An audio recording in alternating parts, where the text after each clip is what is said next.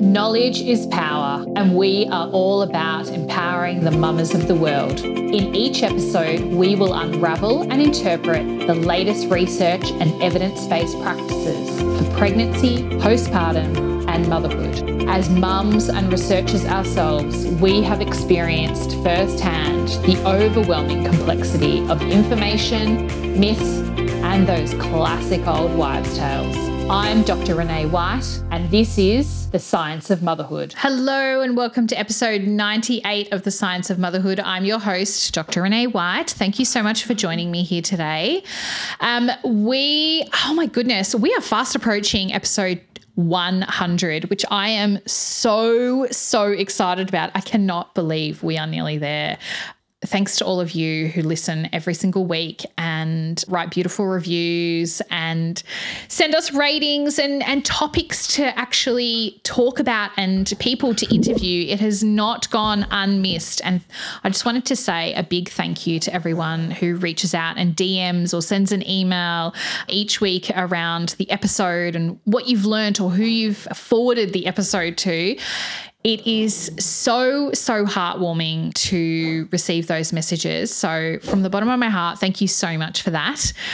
Before we dive into today's guest, I just wanted to remind everyone that when I am not sitting in front of this wonderful microphone here in Hobart, Tasmania, I'm leading the pack with Australia's first biochemist-led doula village. We are experts in postpartum care and provide in-home support for overwhelmed and sleep-deprived families. So if you are pregnant, if you know someone who is about to welcome a new baby into their lives and maybe they don't have friends and family close by and you think, that's a tough gig to do it alone. And I can assure you we were not meant to raise our children alone. And you think that they might benefit from someone who is expertly trained in providing emotional and practical support, doing laundry and making beautiful, nourishing meals while we hold their baby so they can have a nice, warm, hot shower alone without thinking that their baby is crying in the next room. If you know of anyone or it is you yourself who is thinking, how am I going to get through this?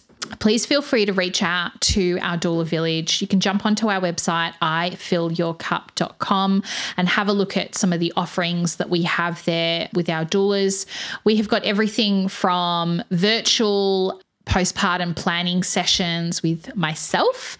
So whether you are here in Australia or overseas, we provide those services. It's a 2-hour chat with me after a very comprehensive survey, and we work out what your best postpartum is going to look like and how we are going to get you there. Some of our in-home services include single days with our doulas all the way up to 10 weeks of absolute bliss and support. Just imagine that. Imagine someone coming to your house every single week to make beautiful meals for you. You're relaxing on the couch, babe in arms. You can go have a nice hot shower. You can go sit in the sun and read a book, and we just take care of the rest. Imagine that. So jump over to our website, ifillyourcup.com, if you are interested in having one of our beautiful doulas support you during the 4th trimester. We have doulas in Victoria, New South Wales, and Tasmania at the moment. So let's jump in to today's episode. Oof. It is a highly controversial topic, this one, that we are going to be talking about. It is none other than tongue ties. And today's guest, Melanie Van Schelven, she is an oral health therapist and orofacial myofunctional therapist. Say that 6 times fast. She is practicing at The Face Peel, which is Mel's own practice. And she practices face-to-face in Bowen, North Queensland and Australia-wide via telehealth. Obviously, given her expertise, her passion lies in sharing the connection between the mouth and the rest of the body to empower families towards better health. And it is a fascinating topic. Like, Oh my goodness. It is just so, so amazing. I can't wait for you to listen to this episode. Or, as I said, albeit a controversial product, kind of topic here, Mel has this amazing understanding, and it is like, it kind of reminds me very similar to those people who back in the day when I was working in the science lab, just the concept that if an experiment worked in a single test tube, and then, for those people to then extrapolate and go, well, that's absolutely how it should work in the body. It is just mind-blowing to think, no, that doesn't happen at all because it is isolated. It is in a test tube. We really need to see what the flow-on effect is, what the knock-on effect is of, all the other molecules and proteins and drugs and all the rest of it. What happens in the body? It is so different to just what's going on in the test tube. So we can't take one piece of data and extrapolate it to another when there's a whole another universe of things going on out there. And that is what Melanie so eloquently articulates today in this episode. And it is part 1 of our episodes with Mel. Today's episode, we're going to be focusing on tongue tie, and in a later episode, we are going to be talking about mouth breathing, which up until quite recently, I had no idea about the effects of mouth breathing and how detrimental it can be to your health. So obviously in today's episode, we're going to focus on what is tongue tie and, the signs of tongue tie, why the diagnosis is so controversial, what happens if you don't quote unquote fix a baby's tongue tie, and, what are the flow-on effects.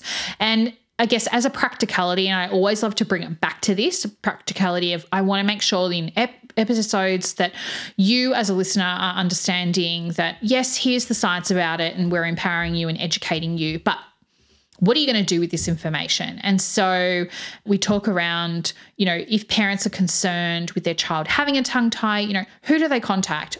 Who do they get a second opinion from? Where do they start? What does that look like? Because I think that's a really important point to make in all of our interviews with our experts. So sit back, relax, get a pen and paper if you want to. It is such a fascinating episode, and I cannot wait to share our second episode with you around mouth breathing. But without further ado, here is Melanie Van Schelven. Hello and welcome to the podcast. Mel, how are you? Hi, Renee. I'm good, thanks. Thanks so much for having me. Oh, my pleasure. Now, we are going to talk about a potentially highly controversial topic today. It definitely, I think, lights up the social media accounts that I definitely frequent. And I know for a fact that when we are providing our in-home care as doulas, it is something that comes up all the time. It's tongue ties. And we're gonna dive into the controversy of it all and all that kind of stuff. But first of all, straight off the bat, let's talk about you. Let's talk about your expertise and how you have kind of become, someone in this forte of tongue ties. Tell us all about you, Mel. So I guess that at base, I'm a dental practitioner. So my qualification is oral health therapy. So I have a clinical dental degree in oral health. That kind of, even in itself, just saying that, some people are probably like, what are you talking about? And for the listeners, she's got great teeth. So you're to be trusted, I feel like. So that's like a combination of a dental hygienist and what people are probably quite familiar with, the school dental therapy van. So children's dentistry and dental hygiene, and that's kind of mashed them together, as well as my degree throws in an adult scope as well. So I have the qualification and ability to treat people in the dental sphere from cradle to grave, basically. That's not everyone's qualification. That's sort of why I've mentioned that, because it depends where you've trained and when you've trained as to whether some people do have some age restrictions on what they do. Okay. And from there, a couple of years after I graduated, I did orofacial myofunctional therapy training. Hold on. Can I buy a vowel on that one, Mel? Yes. Say that again slowly. Orofacial myofunctional therapy. Okay. So oro is mouth, facial is face. Yep. Myo is muscles. Yes. So orofacial, myofunctional. Okay. We're looking at the function in the muscles in the mouth and face. So again, people are probably thinking, but don't dental practitioners know about muscle function in the mouth and face? And no, not really. We do anatomy and physiology, of course, part of our degrees, but we don't get in this really in-depth sphere of what those things really should look like and what they look like when they're going wrong, when there's dysfunction. So that is add-on training. It is. So that's something I did a couple of years ago, a few years after graduating. So now I shifted my focus very much after I did that into this world of oral and facial function because it just lit my brain up. I went to the course because I was interested. I was interested in why do we all have crowded teeth? Like, why is this happening? Why have we got kids that, seem to be doing all the right things? Mum and dad are saying they're doing the right things, but they're still turning up with tooth decay in the dental practice. It was this much bigger concept that I really felt I didn't have enough knowledge around. And from a personal perspective, I'm geared more towards holistic and natural and things like that. So to me, drill and fill, which is kind of the more old school approach of dentistry where there's a hole there, we'll clean up the decay and fill it. That doesn't really suit who I am. So I was looking for something more. So I went to that training partly to get some more information, but also it's like a 28-hour course and it's a really big chunk of my professional development. So it was kind of like, two birds, one stone sort of thing. Yeah. And after sort of day one of that 4-day course, that was it. I was like, no, this is it. This is what I have to do.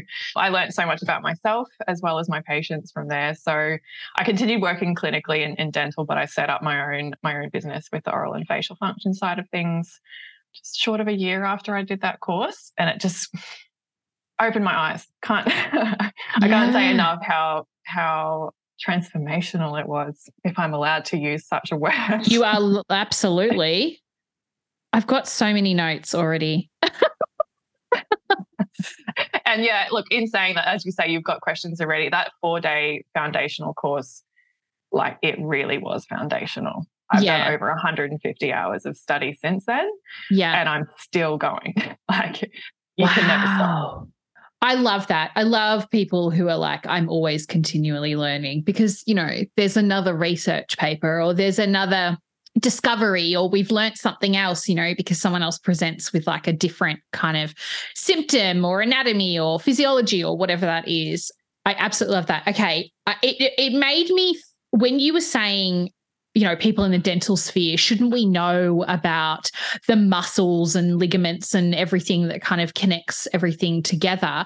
And it actually made me think of, it's synonymous with, and I'm not throwing anyone under the bus here, but it is synonymous with midwives versus lactation consultants. I think that there is this misnomer that midwives have an expertise as like an IBCLC, but, some people just have the foundational levels. But I think, patients may think that there's a whole new level. So, it kind of does make sense to me when you say that.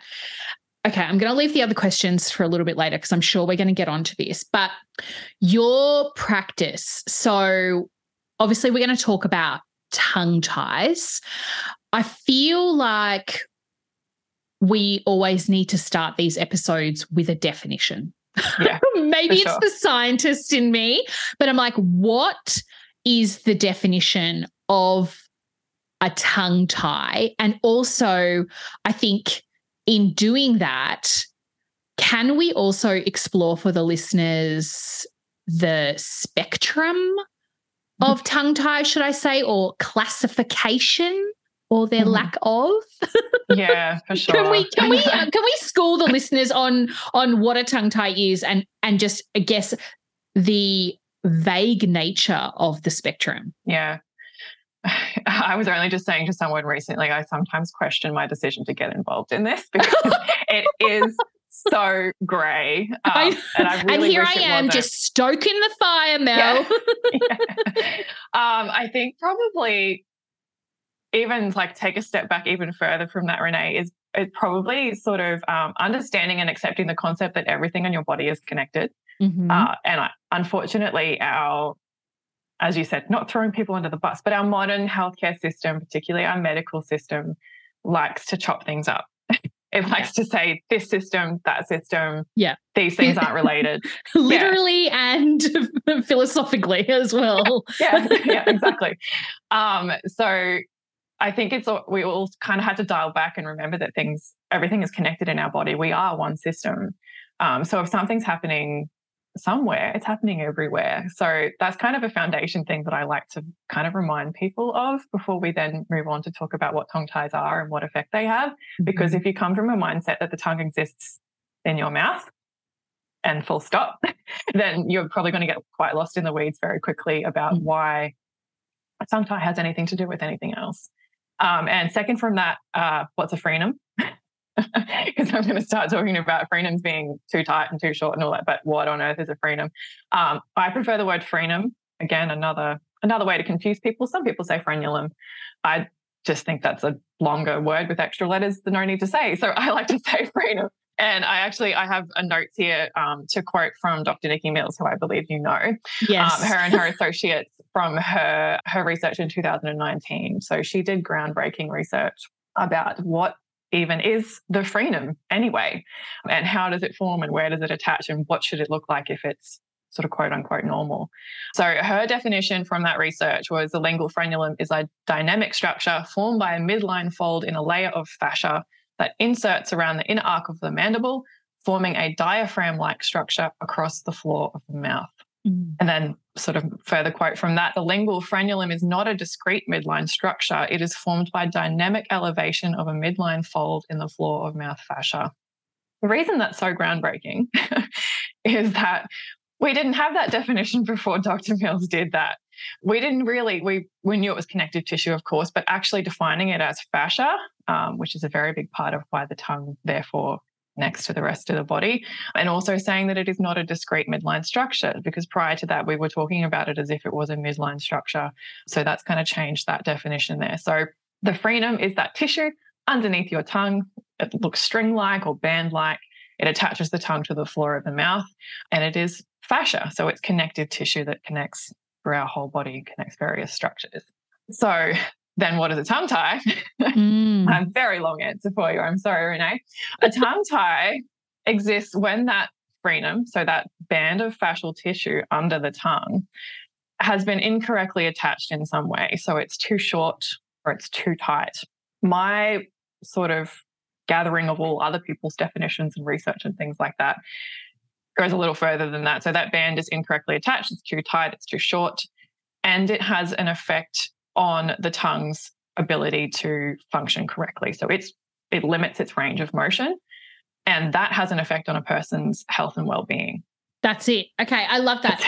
And I think just for context as well, like Nikki Mills's work, which we had her very, very early on in the podcast, that was so groundbreaking because she was the first to actually obtain infant cadavers to actually do anatomical studies on. And that's where she developed that definition and those findings. So it is so groundbreaking. And I still cannot believe we're in 2023 and, that more research hasn't been done on this, particularly when it is one of the, if you speak to some, one of the most heavily overdiagnosed or just heavily diagnosed issues with children, infants. And we're all just like cowboying and cowgirling around with diagnoses and spectrums, because can you explain to the listeners that we actually, and correct me if I'm wrong, we actually don't have a clear kind of defining levels or degrees of tongue tie? Are there, well, first of all, in your opinion, are there different degrees, and how would we grade those? Like a similar, I kind of think of it like, we've got a really clear cut, almost like SOP on stages of cancer. Okay. And I hate to like bring it down a level, but like it's very clear. It's like, this is stage 1, 2, 3, 4. Okay. So do we have anything like that currently for tongue ties, or it's just No. It's like yes, no. No. So we have classifications for where the frenum attaches. Okay. So that's sort of from what type 1 to type 4, type 1 being right at the point of the front point of the tongue. So those ones are really obvious, and they tend to be the ones that are diagnosed and probably treated reasonably early in hospital and things like that, because they are so obvious. The tongue is tethered to the floor of the mouth. Yeah. Parents will see it. Nurses, midwives, pediatricians will see it pretty quickly. The next one, the type 2, is a little bit further back in the tongue. So it is still at the front portion, but it's between the very tip of the tongue and the middle of the tongue. Type 2. And then the other two are further back. So type 3 is behind the mid portion of the tongue. And then type 4 is what's called submucosal. So it's actually under the mucosal surface. It's very posterior, very much at the back of the tongue. And you have to lift the tongue up, like forcibly lift the tongue up to see that attachment, to see that classification. So those are the 4 like sort of anatomical locations of the attachment. They don't mean anything about the severity and the effect on the person. Yes. So that's, I guess, what people want. And as you said, what we're used to is we want to know how severe it is. But that is so individual. That's the problem, where we can't really kind of chop it up into little boxes and say, this is how severe your tongue tie is, because I don't know. I don't know how severe your tongue tie is just because of where it attached on your tongue. Yes. I need to look at what your tongue's doing. I need to listen to what you're telling me about, if it's an older child or an adult, how you feel about your tongue movement and what other things are going on in your body associated with your tongue. And with a baby, we need to listen to mum. We need to listen to mum's experience of feeding that baby, whether it's breast or bottle.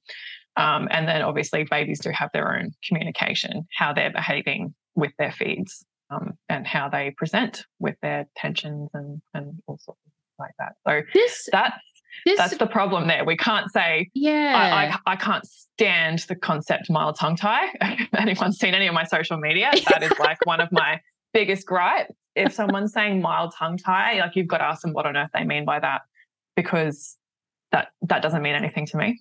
Yeah. Hearing that term.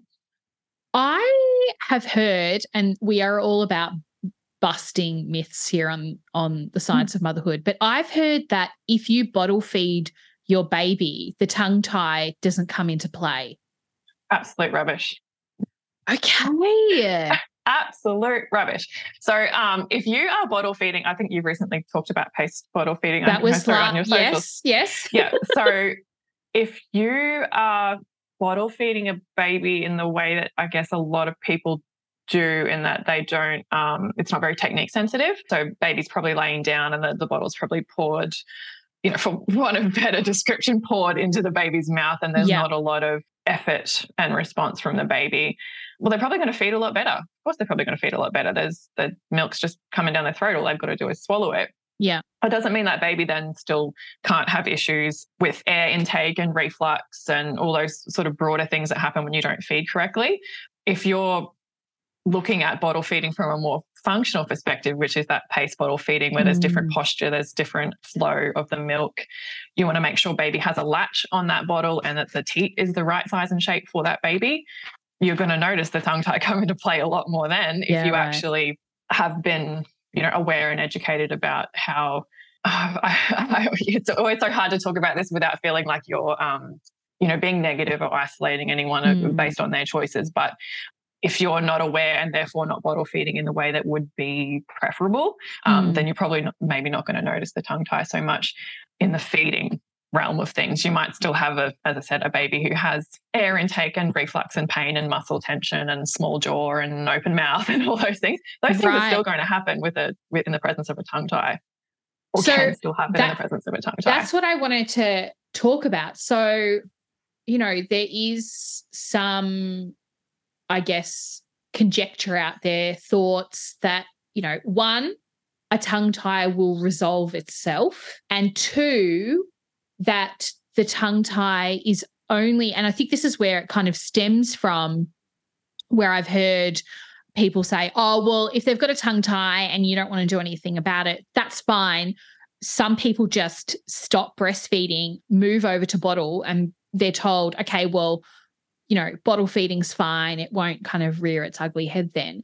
But what happens if you don't fix a tongue tie? And I'm talking like some people might have always had a tongue tie, like, as adults, but what are the things that kind of crop up? And I think I would also like to kind of preface this by saying this is not going to be for everyone. No. This is because, again, we don't have this grading system of like, okay, well, people with a grade 1 will have this and grade 2 will have that. But like, I guess just in general terms, what are some of the things that crop up if you don't manage a tongue tie? Sure. Yeah. And that, I guess, as you said, it is another part that confuses people because tongue tie is a risk factor for a lot of flow-on effects, but it's not a guarantee. So again, I do come across that where people have been informed, if you don't treat this tongue tie, your child won't be able to speak properly. That's not true. That's the number one thing I hear. I get really scared mums calling me saying, I've just been to the maternal child health nurse. They've said, Bubby's got a tongue tie, and it's this fear of God that's put into them. And it comes both ways. It comes both ways for mums. If you do this, terrible things might happen post-operatively for your child. Boils my blood. Because that's not informed consent to me. That's scaremongering either side. Yeah. And I don't appreciate that at all, especially not on poor new mums that are in the midst of a storm of other things. I know. And all they're trying to do is their best. And which is where they go and seek alternate opinions as well. But okay, so if they didn't want to do anything with the tongue tie, what are the types of things that might crop up later? Yeah, so a tongue tie is a risk factor for sleep and breathing disorders because lack of control of the tongue can mean the tongue becomes like an airway obstruction, as well as because the tongue is so important for guiding our oral and facial development, so our jaw structures and our teeth structures. It is a risk factor for having changes to those structures. They're generally more small and more narrow. So there's the sleep and breathing component and there's the dental development component. It is also associated with fussy and picky eating because of a limited tongue movement and some nervous system interactions when we don't have correct posture and movement of our tongue. Pain is a really big one, especially head, neck, shoulder, jaw pain, because if you're not using your tongue correctly because it's tethered to the floor of the mouth, you're going to bring in other muscles to do its job. Right. So over long periods of time, that's going to be a problem for muscle pain. And oral hygiene can be affected. So there can be higher rates of tooth decay and gum disease and things like that in people with limited tongue movement because our tongue is supposed to be our first sort of cleaner. Our saliva is there flushing things out, but our tongue's supposed to be doing the physical part, clearing out any debris we've left behind from food. Wow, I never thought about that. Yeah. That is like the human body's toothbrush. Yeah, exactly. Yeah. Oh, wow. Okay. If you have full range motion of your tongue, just think about it next time you eat. If something's stuck in your tooth, like what are you going to do about it? You're going to throw your tongue back there and try to, it's annoying, you're going to flick it out. And if that doesn't work, or if you don't have motion, like proper range of motion of your tongue, you're probably going to put a finger in there to get the food out instead. In line with that sleep disorder component, mouth having a tongue tie is a risk for mouth breathing because it sits on the floor of the mouth and opens the oral cavity at the back, therefore opening that airway structure. Less airway volume and pressure through our nasal airway structures means we're going to have to grab compensation breaths from our mouth. So I think I've probably covered the general spectrum of risk factors. Yeah. But as we said sort of right at the start of this topic is that I can't tell you that when I meet your baby, your 2-year-old, your 10-year-old, I can only tell you what's happening right now. I can't tell you that they will have X, Y, Z happen in the future, only that those things are at a higher risk. So as you said, some people live their whole life with a tongue tie. There will very likely be implications of that, but they can live a life. And that's me. I'm 32. I have a tongue tie. It's going to be treated very soon if all things in life, line up and allow me some time to do that. But the biggest thing for me is pain right now, jaw pain, head, neck and shoulder pain. So for adults that are listening, like, are you going to the chiropractor or the osteo or your massage therapist again and again and again and just going back full circle to your neck pain, your jaw pain? Like nothing's, like you're kind of just maintaining it and it's never actually getting anywhere. Then I would have someone have a look at your oral function. Might not be a tongue tie, but certainly there can be, limited movement of your tongue and you're bringing other things in to do those functions, and then going to affect everything else. That's fascinating. Okay, so let's talk about the treatment, because I think, again, this is another controversial part of it all. And I have been on the receiving end of phone calls going, they've just booked me in, they're going to laser, I'm not sure, what do you think? And so my understanding is, and I would love your thoughts on this, Mel, but my understanding is that it is possibly safer to just do a snip over a laser. I don't know whether the laser has got some bad press, because I think there was at one stage, there was a child who moved and their lip got burnt. I don't know whether the technology has got better over the years, but can you talk about the options that are available? And also, I think within that, who is actually qualified to, one, make the diagnosis, and two, actually administer the treatment? Are they the same or different people? They can be the same, I guess, but not necessarily. So who's qualified to diagnose? Doctors are technically qualified to diagnose, but if they haven't had extensive oral function training, they may not be the best person to diagnose or not diagnose. So I guess that comes back to that, how are we diagnosing it is probably a better question even. Yeah. So you're looking at what the tongue should be able to do, and that's going to, again, vary between age groups, because what a baby should do with their tongue is going to look different to a toddler, an older child, an adult. But whatever is appropriate for that person at that time, what their tongue should be able to do. It should be able to lift to their palate. That's everyone. It should be able to lift up there and it should rest up there. It's supposed to move side to side. It's supposed to, be able to lick your lips in a circle, move all the way to the back of your mouth, protrude past your lip. And now that is one of the things that's usually the baseline of people who don't have a full training in oral function. They go, the tongue can come past the lip, so it's not a tie. That is only one element of what a tongue should be able to do. Okay. So even though, yes, that's a good sign, it's great if a tongue can come past a lip or, past the border of their lip, it's not everything. So you are looking at what the tongue needs to be able to do in the mouth, both with its movements and its rest posture. But like we were sort of saying a little bit before about talking to the patient or the mother, if they're a child, what else is happening in that person or that child's health and life? How are they feeding or eating? What's their posture like? What's their oral posture? Are they able to close their mouth? Are they able to nasal breathe?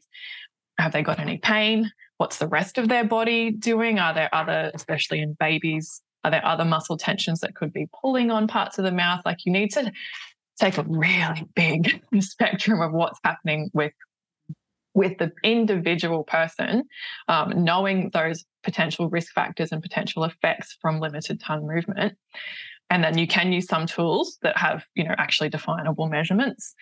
In babies, there's the Hazel-Baker Hatliff 0 to 6 month old assessment tool, which actually gives you some scores to work on, which is, it's obviously it's good no matter what, but some people really like numbers and black and whites and things like that can help.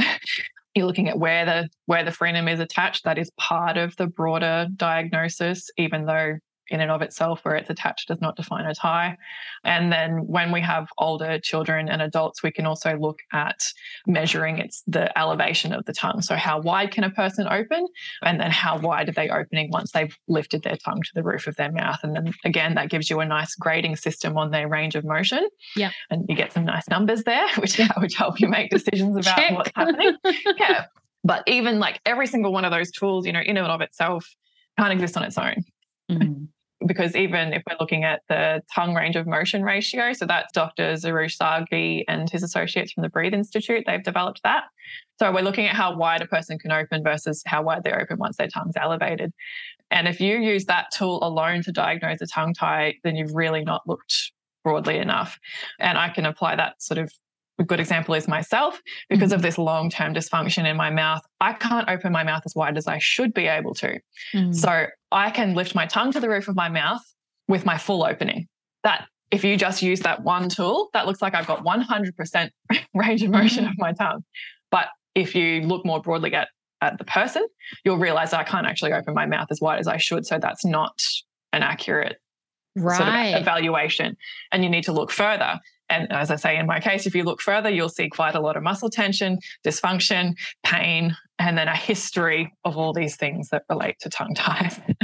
So diagnosing the tongue tie, we've got tools at our disposal to help us, but it really needs to come back to the individual and the symptoms that they are experiencing. And then further from that, is that a tongue tie, or is that limited awareness and strength of the tongue? Because someone might not move their tongue properly, but that might not necessarily mean that it is tied. So if other things have come into play, like, birth interventions, things like injuries, muscle tensions, low muscle tone, long-term mouth breathing, anything that's going to alter their perception and movement and strength and ability of their tongue, they may present like someone who has a tongue tie, but doing a little bit of preparation with oral therapy and body work and things like that can completely change what a tongue looks like in some people's cases. So diagnosis is very complex. It is. And it involves clinical decision making. Yeah. So I guess people don't really like that because we want a tick sheet in some ways. Yeah. And we also want a silver bullet as well, Mel. Yeah. Like I mean, more often than not, we see it from an infant's perspective, babies fussing at the breast, not having efficient milk transfer and things like that. And, I think we just either automatically go, it's baby's got a tongue tie, or your baby's got colic or reflux.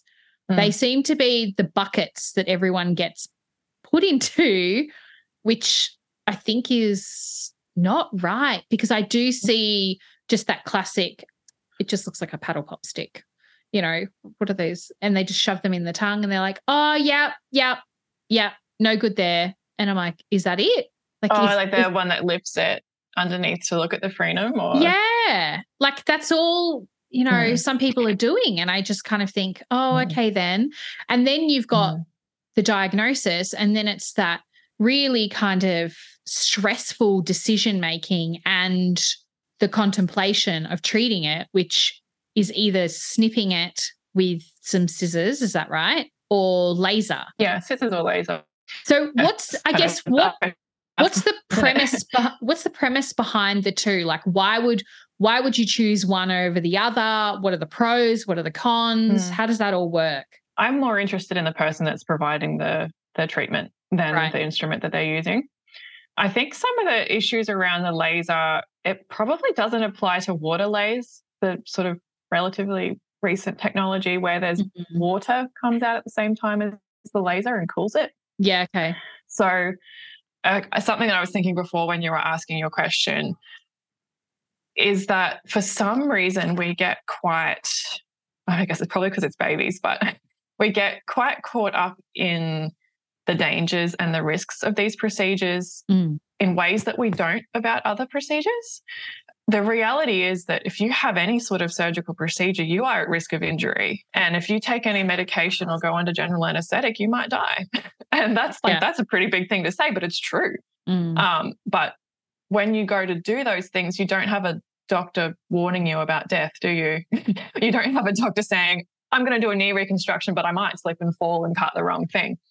We don't have, it's true, but we don't have that same kind of fear around the informed consent of the procedures or, broader conversation of the procedures as we do about tongue ties. And I say it's probably because we aren't talking about our beautiful, precious babies. Yeah.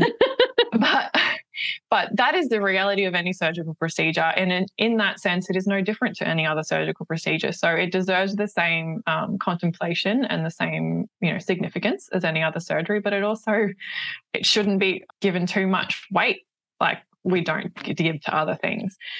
So in terms of what tool is used, like I said, I prefer to talk more about the person who's providing the treatment. Do they understand tongue ties? Do they understand that there's prep before and after? Like, are they talking to you about those things? Like, I work with a provider who won't do the procedure if you don't prep. Like, that's the sort of person we want to work with. What's the prep that they have to do? So that's oral therapy. So depending on the age, that's going to vary a little bit. So for a bub, you're going to be working with an IBCLC, preferably one that has oral function training, and we're going to be stimulating the movement of the tongue. We want it to be lifting and going side to side in the ways that it currently has the capacity to. And they're also going to be working with however parents are feeding to make sure that is being optimized.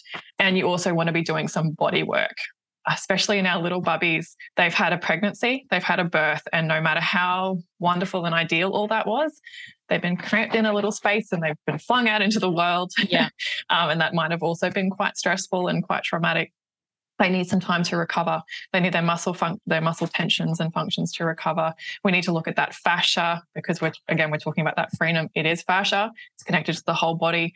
Has it had a chance to relax? Has their nervous system had a chance to relax? Because a lot of the things that might be presenting as tension could be nervous system reactions, like the clenched fists and the upset, uptight baby. That's all part of the diagnosis process a lot of the time too. Get their tongue moving the way it should, optimize their feeding, and make sure there's no residual muscle tension and nervous system impacts, and then reassess to make sure they actually are still a candidate for a procedure. So that's Okay, so all of that happens beforehand. It should. Oof. Okay. Not pediatrician sees something and snips it in your hospital and away you go. Oh man, Mel, that's not ideal. I wish that was accessible to everyone because yes, I do see that. It's like pediatrician or maternal child health nurse like day one, and then like day 3, it's like you're in the doctor's surgery and snip. And like that's not that, as you say, it's kind of almost like is it kind of like gastric bypass surgery? You know how they're like, okay, well, you're going to have to lose a little bit of weight before surgery. Yeah, you're going to have to do a sleep study. You're going to have to prep. You're going to you're going to see a psychologist to make sure this is right for you. Like, yeah, that's a whole. That's really because the tongue is involved in so much of the body. This is what I was sort of meaning about just treating it as a tongue. No, you're treating a person. You're treating the effects and the interactions of that tongue. So, as I say, particularly in infants, we want to do that prep to make sure that is actually a diagnosable tongue tie. I have a colleague, Brenda Munns at the Gentle Village, who's an IBCLC, and she has some brilliant stuff on her Instagram page if anyone wants to see what that looks like. Oh, yeah, what let's a baby put that in the looks show like notes. Before and after, because I don't actually do the oral therapy for a baby. That needs to be an IBCLC with oral therapy training because it's oral motor kind of stuff. It's not necessarily orofacial myofunctional therapy because that's sort of a 4-year and older. It's quite an intensive sort of program. But yeah, she has brilliant showing you using that hat lift, that a nice black and white tick sheet number protocol to help people, help put it all into context. And then what does this frenum look like? And now this baby's gone through some oral therapy, so they've stimulated tongue movement and optimized feeding, and they've seen a body work provider like an osteopath. And then we come back before, they go ahead to go to do their procedure, and the baby no longer presents with a tie. They no longer meet that tick sheet criteria, and they no longer visually appear to be tied. It's that's not going to apply to everyone. So anyone who's kind of gone the other way and freaking out and it's been wrong, that's not necessarily true either. Yeah. But the good thing about that process is you need to do the prep anyway.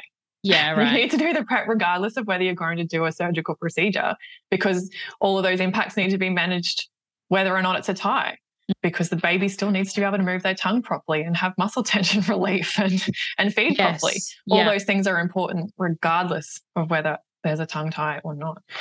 So for older children, same sort of thing. They need to do preparation before they go and do that procedure. So I liken it sort of, as I explain to people, imagining if you were born with your forearm attached to your bicep. Yeah. With a piece of tissue there. And you went your whole life without anyone really caring, like it was a big deal, whether it was a few weeks or a few years or a few decades. If a surgeon came along and cut that piece of tissue for you, your arm would fall down. You would not just automatically go, oh, I know how to use my arm and my elbow and my hand and my shoulder in this new way. You've got all these complex interactions there leading all the way up to your jaw in that case of a hand to arm. And you would expect that you would be preparing and rehabilitating from that, yes? Yes, because absolutely. You would not have the strength, the range of motion, the pathways in your brain set up to know what you do and how you do it, or your reflexes. So why would we treat a tongue differently? That tongue has not been operating the way it should have. So the person who belongs to the tongue doesn't know how to use it. There won't be the strength and the range of motion and the built-in pathways ready to go. They need to be taught. So you prepare in the best way that they currently can, reevaluate to make sure with that preparation they still diagnosable with a tie. And then once they've had the procedure, we rehabilitate from there as well. Same sort of concept. We're building muscle strength and oral awareness and movement. So why would you get knee surgery without physio? It doesn't make sense, does it? Yeah, you know that when you've had whatever injury in your knee, you would have walked differently, and that will start to affect your hip and your back, and that can go all the way up to jaw. Oh, yes. Yeah. 100%. Speaking from someone who is a chronic ankle injurer, when you're on crutches for like a week and then you finally put your, foot down after some physio, you're like, okay, there's some muscles that, haven't been worked for a while. So just clarifying that I guess the recovery afterwards, is it very similar to the prep? Yeah. Okay. Yeah. And then when you're looking at infants, there is wound stretching, which I guess. And what was your colleague's name? Your IBS? Brenda Munz, MUNZ, from the Gentle Village. From the Gentle Village. Okay.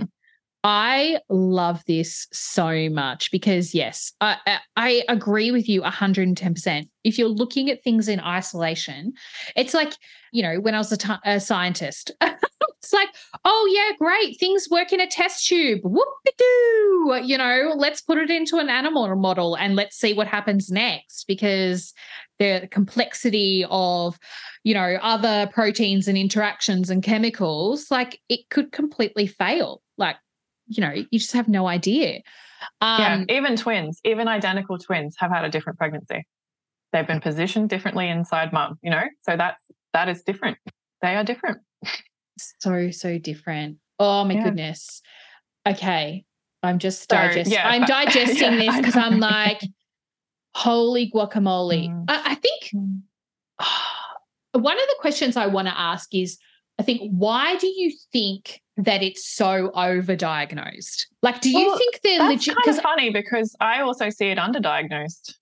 Okay, all right. Yeah, for sure.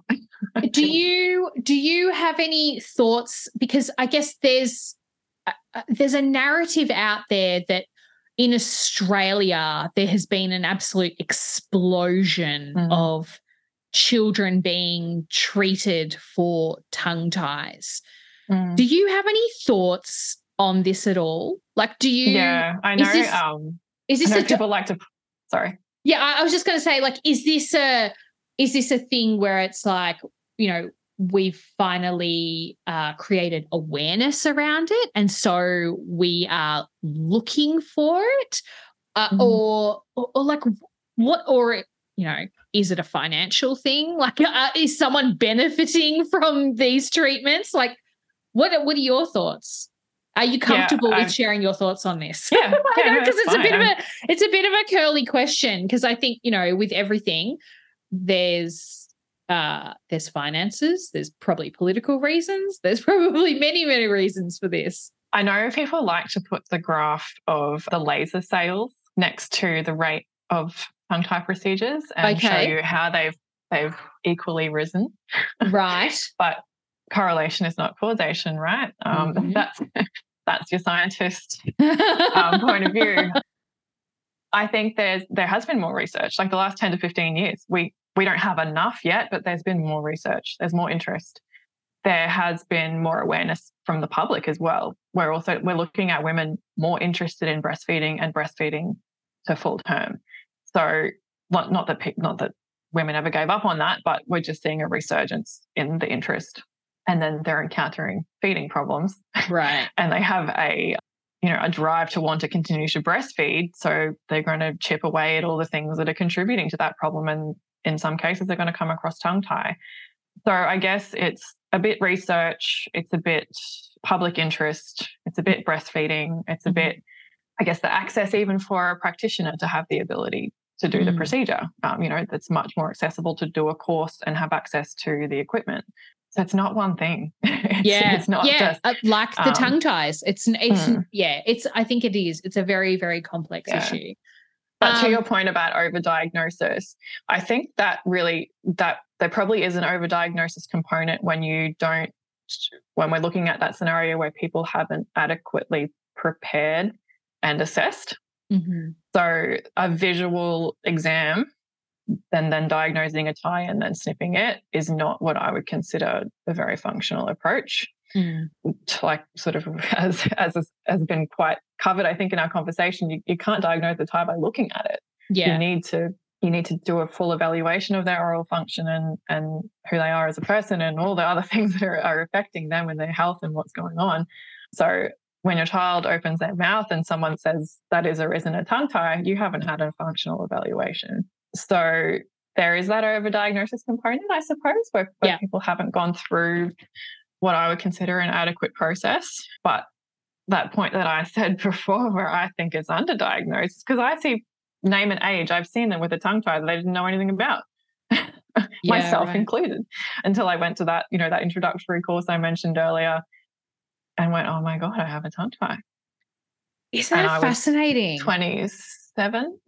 And you can go back to my whole feeding history, my family. You can look around me and my family and see all the tongue ties, that genetic component. I was going to say, is it genetic? Yeah, that's the best explanation we've got. Okay. Genetics. We'll shelf that one until we've got something better there. Look, it forms in the first trimester of pregnancy. So that's highly coded work. Yeah. From the component of, epigenetics, we don't yet know what triggers that genetic expression or what did trigger it generations ago that's led to us to continue forming it. There is a dentist, and I'm just blanking on his name, so that's sorry, okay. No credit, but he has a theory that we're sort of perpetuating that genetic pool because however far back you want to go, a few thousand years ago, it's a bit of a harsh reality, but a tongue-tied infant may not have survived.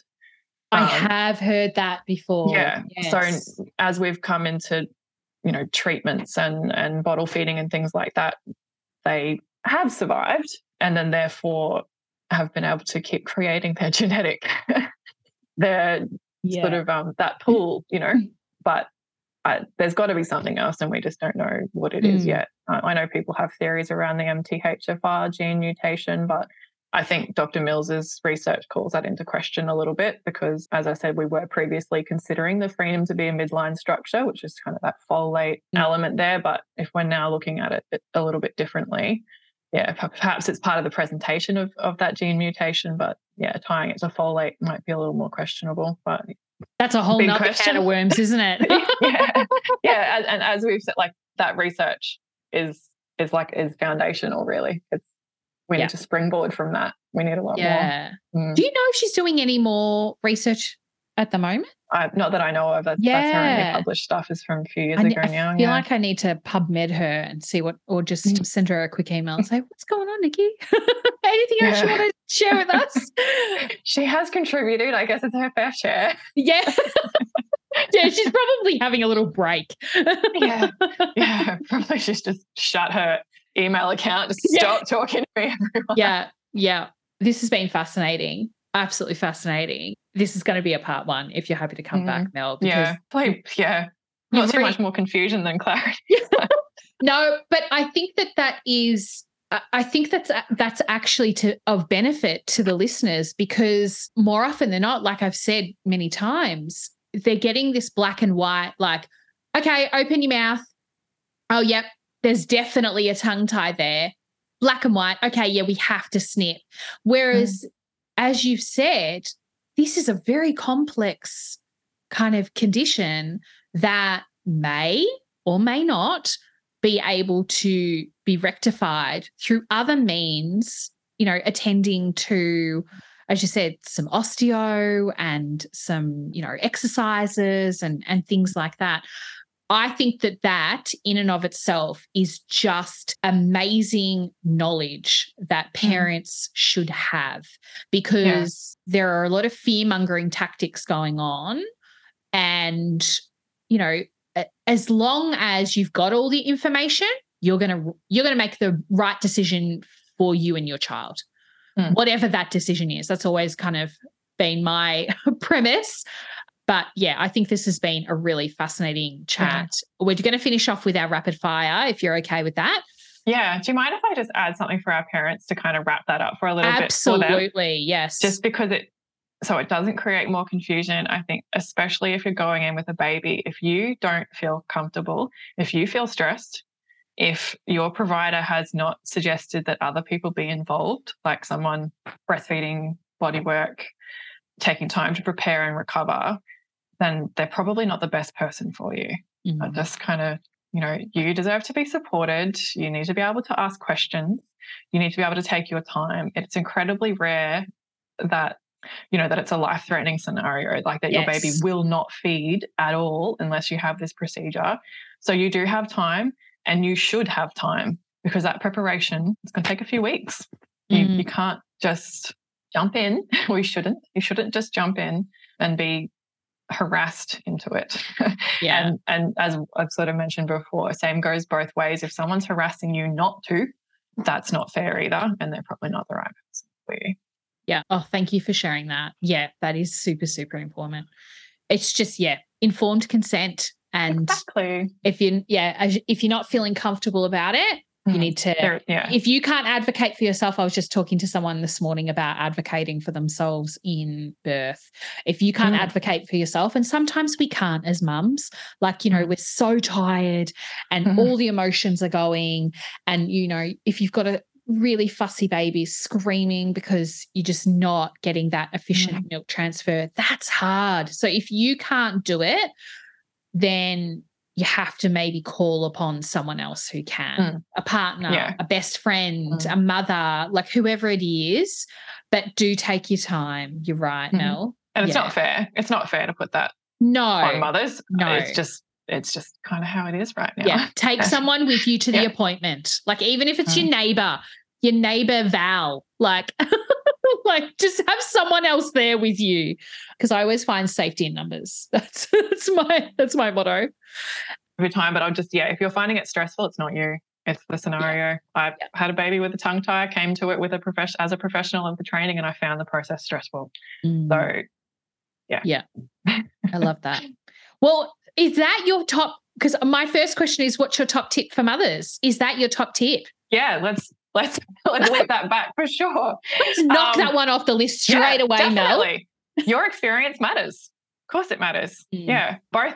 Like, even as I've said, in the diagnosis process, if someone is looking at your breastfeeding baby and saying their latch is fine, but you're saying, pain, nipple damage, colicky, refluxy, unsettled, I don't have enough milk, or they're not taking enough milk, like all these other things are happening, and someone says their latch is fine, that's not taking into your experience. And as I just mentioned, that was like, I came to it knowing I diagnosed my daughter's tie and high pellet and all those things. I was telling the hospital, and I was told my latch was fine. I was in more pain than childbirth feeding that kid, but my latch was fine. Well, her latch was fine. I knew, I was just fortunate that I knew where to go from there. Like I had colleagues, I had resources, but it was still difficult. But I got that experience that people get, where it's not just about the latch. It's not just about what the tongue looks like. It's so much bigger than that. And you deserve to be listened to. What is your go-to resource, whether it be like a book, a workshop, something like that for birthing mothers? If we've got pregnant mamas and they're thinking, okay, baby's coming, what are your go-to things to kind of be armed with information? Yeah, good question. There is a book, No One Ever Told Me That, or My Mother. Oh, I'm going to be awful and not know the author's name. I'm going to Google it. What's it called? Diane Barr. No One Ever Told Me That. Let me have a look. No One Ever Told Me That Before, is it? Before, yeah.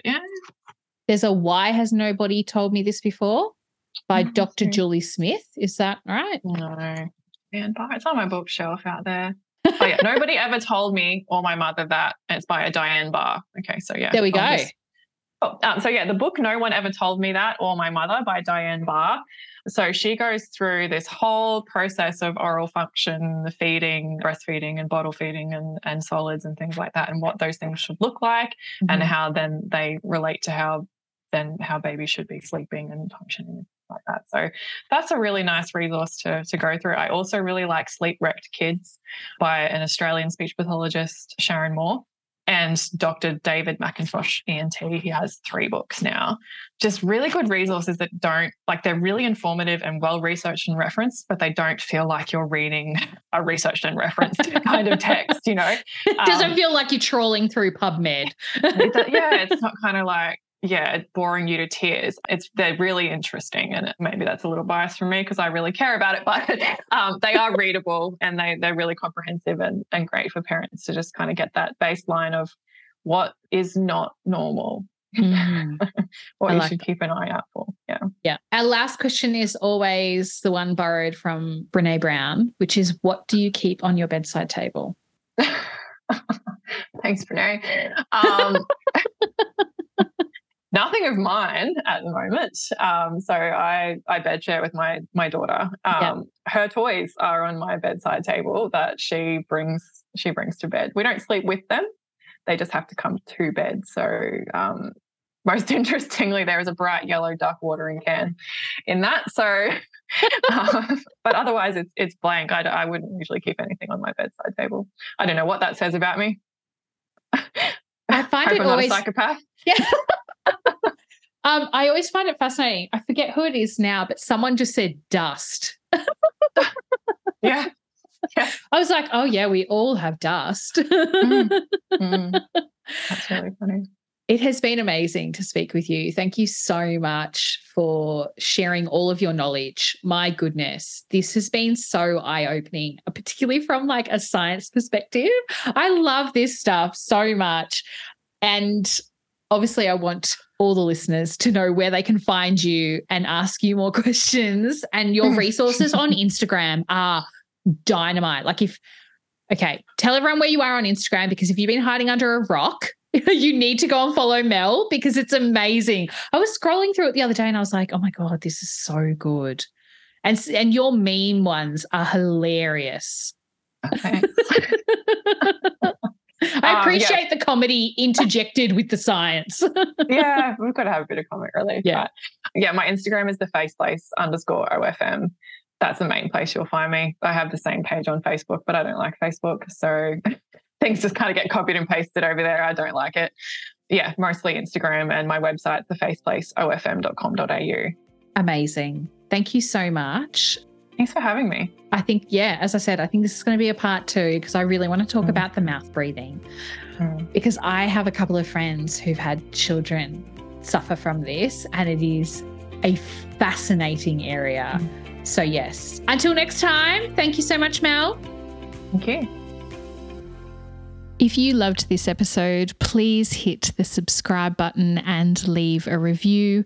If you know someone out there who would also love to listen to this episode, please hit the share button so they can benefit from it as well. Thank you for listening to The Science of Motherhood. We'll see you next time. Bye. Thank you for listening to The Science of Motherhood. If you would like to contact us, we are at ifillyourcup.com, or you can DM us at ifillyourcup_ via Instagram. You can find all of our services, including our postpartum in-home care and our Fill Your Freezer meal delivery service as well, through both those channels. Thanks so much for listening.